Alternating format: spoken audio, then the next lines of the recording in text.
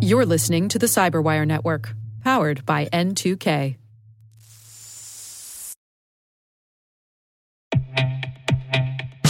And now a word from our sponsor, SpyCloud, the leader in operationalizing cybercrime analytics.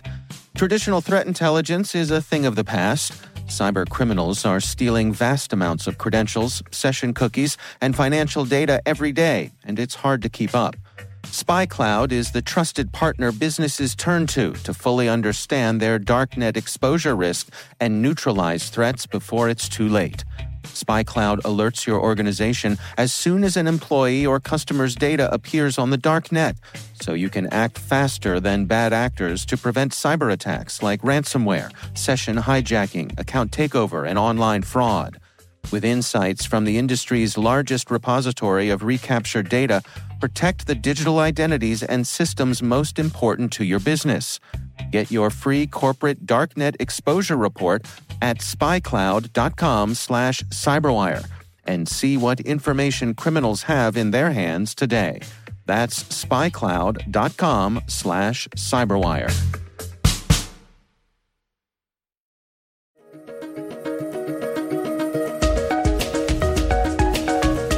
Hello, everyone, and welcome to the CyberWire's Research Saturday. I'm Dave Bittner, and this is our weekly conversation with researchers and analysts tracking down threats and vulnerabilities and solving some of the hard problems of protecting ourselves in a rapidly evolving cyberspace. Thanks for joining us.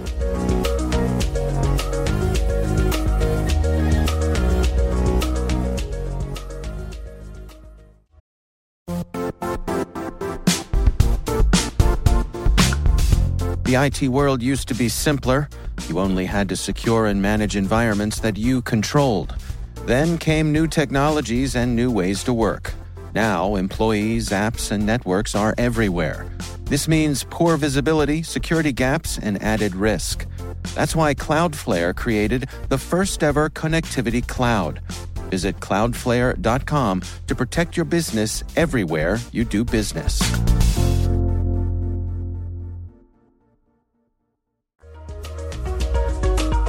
We started encountering this adversary in spring of 2016.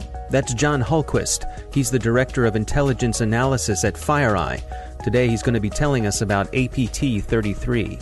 Since then, we've been involved in about 6 different incident responses where we have found the adversary in organizations, mostly in the Middle East, but also U.S. and South Korean organizations. So give us an overview. What are we dealing with here? APT-33 is one of multiple intrusion groups or actors that appear to be operating on behalf of the Iranian government. This group specifically, we were able to sort of draw a line around their activity to get a good idea of who they are and what tools they use and their connection to the Iranian government. But this is a group that appears to be mainly focused on cyber espionage, sort of the classic mission of gathering intelligence for, in this case, possibly defensive advantage. If you look at the targets in the report, you'll notice a lot of them work in the defense industry, a lot of aerospace. That's a sector that every actor that we encounter hits the defense industrial base, and this group particularly is interested there. So give us an idea, any sense for why they're targeting aerospace in particular? So we've seen all these aviation and aerospace assets. Some of them are focused in the region. They're organizations that work in the region. We believe that they are seeking defensive advantage, trying to understand the posture, for instance, of their neighbors and regional adversaries. But we also think that a lot of defense industrial targeting is driven by the need to create a indigenous industry, defense industry, and sort of leapfrog ahead by stealing the intellectual property of adversaries like the U.S. And so how do they go about doing it? In this case, this group has been using spearphishing lures sent that appear to be information about job opportunities. They've done that to target both the defense industrial base as well as people in the petrochemical industry. Fairly decent looking. They include information about the specifics of the job, and even those equal opportunity statements at the bottom. A malicious piece of that is that they are sending these links to an HTA file, which will prompt the user to run, and then if the user chooses yes, can actually launch code. What is an HTA file?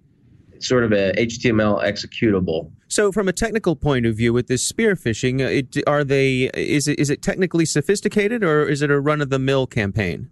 It's interesting. They've made a couple of mistakes. They actually appear to be using a tool that you can get in the Iranian underground. You can Google it and find it pretty easily all over the place. It's called Alpha Team Shell, and the tool is readily available, and it's sort of a plug and play. You plug in whatever you want to send in your spearfish, and it does a lot of the work for you. And we know that they're using that tool because they've made mistakes, and rather than plugging their own information in, they actually sent the default information over. So they're using domain masquerading. Can you take us through that technique? So oftentimes, one of the clues that we get to identify potential targets or areas of interest are domain masquerading. Sometimes those domains are used as part of like a malicious link. Sometimes they're used as command and control. Typically, these will be domains that appear to be legitimate organizations that are the focus of targeting or the activity. In this case, we saw a lot of domain masquerading surrounding defense companies in the Middle East and U.S. defense companies. So these will be domains that look similar enough to the companies that they're trying to masquerade as that perhaps at first glance people wouldn't notice that there's something unusual about them. Exactly. If you sent, for instance, a malicious link with some of these domains, I think the average user may not notice at all. Now, you all have also identified a specific persona that you say is probably linked to the Iranian government. That's right. So the X-Man persona, we can link to the Nasser Institute. And the Nasser Institute is an organization which has come up time and time again with probable connections to the Iranian government. And that's not the only clue that we have that this is Iranian or linked to the Iranian government. X-Man shows up other places, particularly a lot of Iranian hacking forums suggesting that this is Iranian. The targeting is focused on the regional defense industrial base and as well as regional petrochemicals. We were able to actually even look at our timing artifacts or date and time artifacts throughout the code and stack those on top of each other. And we noticed when the actor was working and when they weren't working. And if you look at when they were working during the day, it appears that they're working a 9 to 5 in Tehran time, but they're also taking off days that are consistent with the Iranian weekend, which is actually kind of specific time frame. They take Thursdays off, for instance, when a lot of countries don't do that. Yeah, so you have quite a lot of information that ties this to Iran. We do. When we're dealing with intelligence work and when we're dealing with an adversary that is probably associated with security services or intelligence organizations, it's never going to be perfect. But in this case, there is a lot of different pieces of evidence which suggest that this is an Iranian actor, specifically a government actor. One of the points that is made in the report that you've published about this is that there are some ties with capabilities and comparisons with Shamoon. Can you start off just by describing for our listeners what Shamoon is and then how this compares to it? Great question. So we took a look at Shamoon and a destructive component that we found connected to this activity. We're actually not the only one. Kaspersky did a similar look earlier. Shamoon is the tool that's been used again and again in destructive incidents in region. It's the preferred cyber destructive tool of the Iranian government. When we found this destructive component associated with APT-33, we were wanting to know if there was any connection between the two. We could not find a connection. This appears to be independent capability. The destructive component does suggest that these actors could be used to carry out disruptive or destructive missions at some point in the future. That sort of trajectory is consistent with a lot of actors who have sort of been taken off more classic cyber espionage mission and put into a mission that's disruptive and destructive. A good example of that would be a group that we call Sandworm, that one's the same organization or intrusion group that turned out the lights in Ukraine. When we first found Sandworm, they weren't turning out the lights somewhere. They were actually quietly carrying out cyber espionage against the Ukrainian government and NATO. And we see that sort of thing all over the place. The North Korean hackers who have done destructive activity in the past are typically, when we see them, they are carrying out espionage. When we see the APT-28, the actor who was involved in the DNC incidents, still to this day, the majority of their operations are classic espionage against diplomatic institutions and governments. So to be clear, so far, APT-33 has really only been involved with espionage. You haven't seen any cases of destructive sorts of things, yes? That's true, but we did find the destructive tool that appears to be connected to APT-33, which raises that question. Would they be used in a scenario where the Iranian government chose to become more aggressive? They do regularly use Shamoon, but that's only one component or one tool that they have at their disposal. And we're also, very concerned about that prospect given shifting geopolitics, particularly between the West and Iran. Prior to the negotiations and the agreement, Iran had been quite aggressive with the West, using this capability as sort of an asymmetric tool. They carried out DDoS attacks. They carried out destruction in the U.S. as well as in their sort of near abroad. But since those negotiations and that agreement, we've seen very little of that. Instead, we've seen a lot of that destructive and disruptive capability used in the Middle East, particularly in Saudi Arabia and other Gulf countries. Can you give us a sense for how widespread this is? Are the attacks so targeted, or are they casting a wide net? They appear to be fairly targeted. They seem to be interested in a limited set of organizations and sectors. We're not seeing evidence that they are even yet really focused outside of the Middle East. The organizations that are getting caught up in their activity appear to be organizations that also do work in the Middle East or have some interests there. Almost every country on earth, or many countries, have oil and gas interests in the Gulf. And because they do business there, they are falling into this net. That's how we ended up with situations where South Korea was also affected. Defense, and it's not that dissimilar either. Defense companies throughout the world do business in the region. They provide arms and capability to Saudi Arabia and other nations. Iran has an interest in surveilling those capabilities, building up their own indigenous capabilities.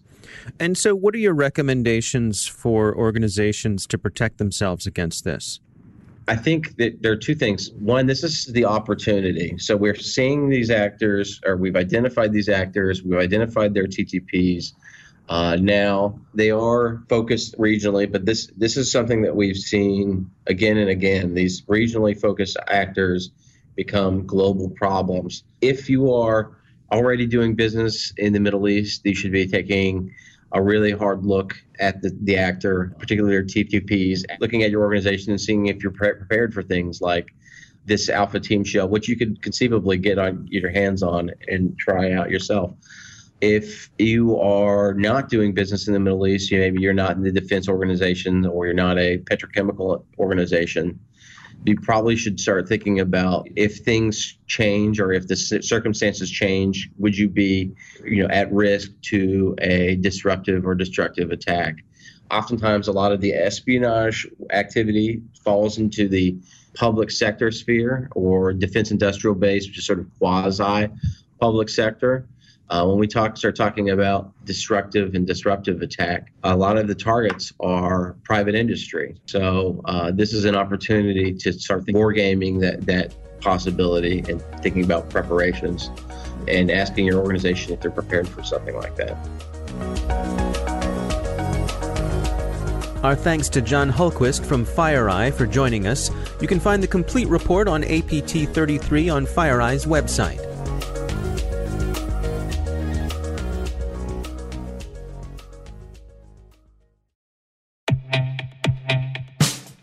And now, a message from Cyberbit. Mastering cybersecurity is like mastering a sport. You build muscle memory through rigorous practice, then you train as a team to foster cohesion while operating under pressure. Like athletes, cybersecurity professionals thrive on hands-on simulation. But traditional courses, certifications, and open-source labs won't build you a winning team. You need Cyberbit.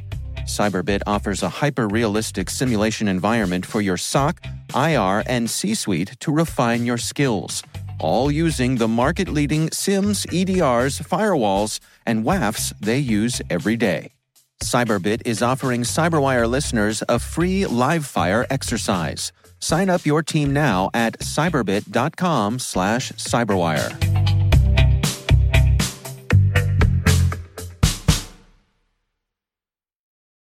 The CyberWire Research Saturday is proudly produced in Maryland out of the startup studios of Data Tribe, where they're co-building the next generation of cybersecurity teams and technologies. Our amazing CyberWire team is Elliot Peltzman, Puru Prakash, Stefan Vaziri, Kelsey Bond, Tim Nodar, Joe Kerrigan, Carol Terrio, Ben Yellen, Nick Valecki, Gina Johnson, Bennett Moe, Chris Russell, John Petrick, Jennifer Iben, Rick Howard, Peter Kilpie, and I'm Dave Bittner. Thanks for listening.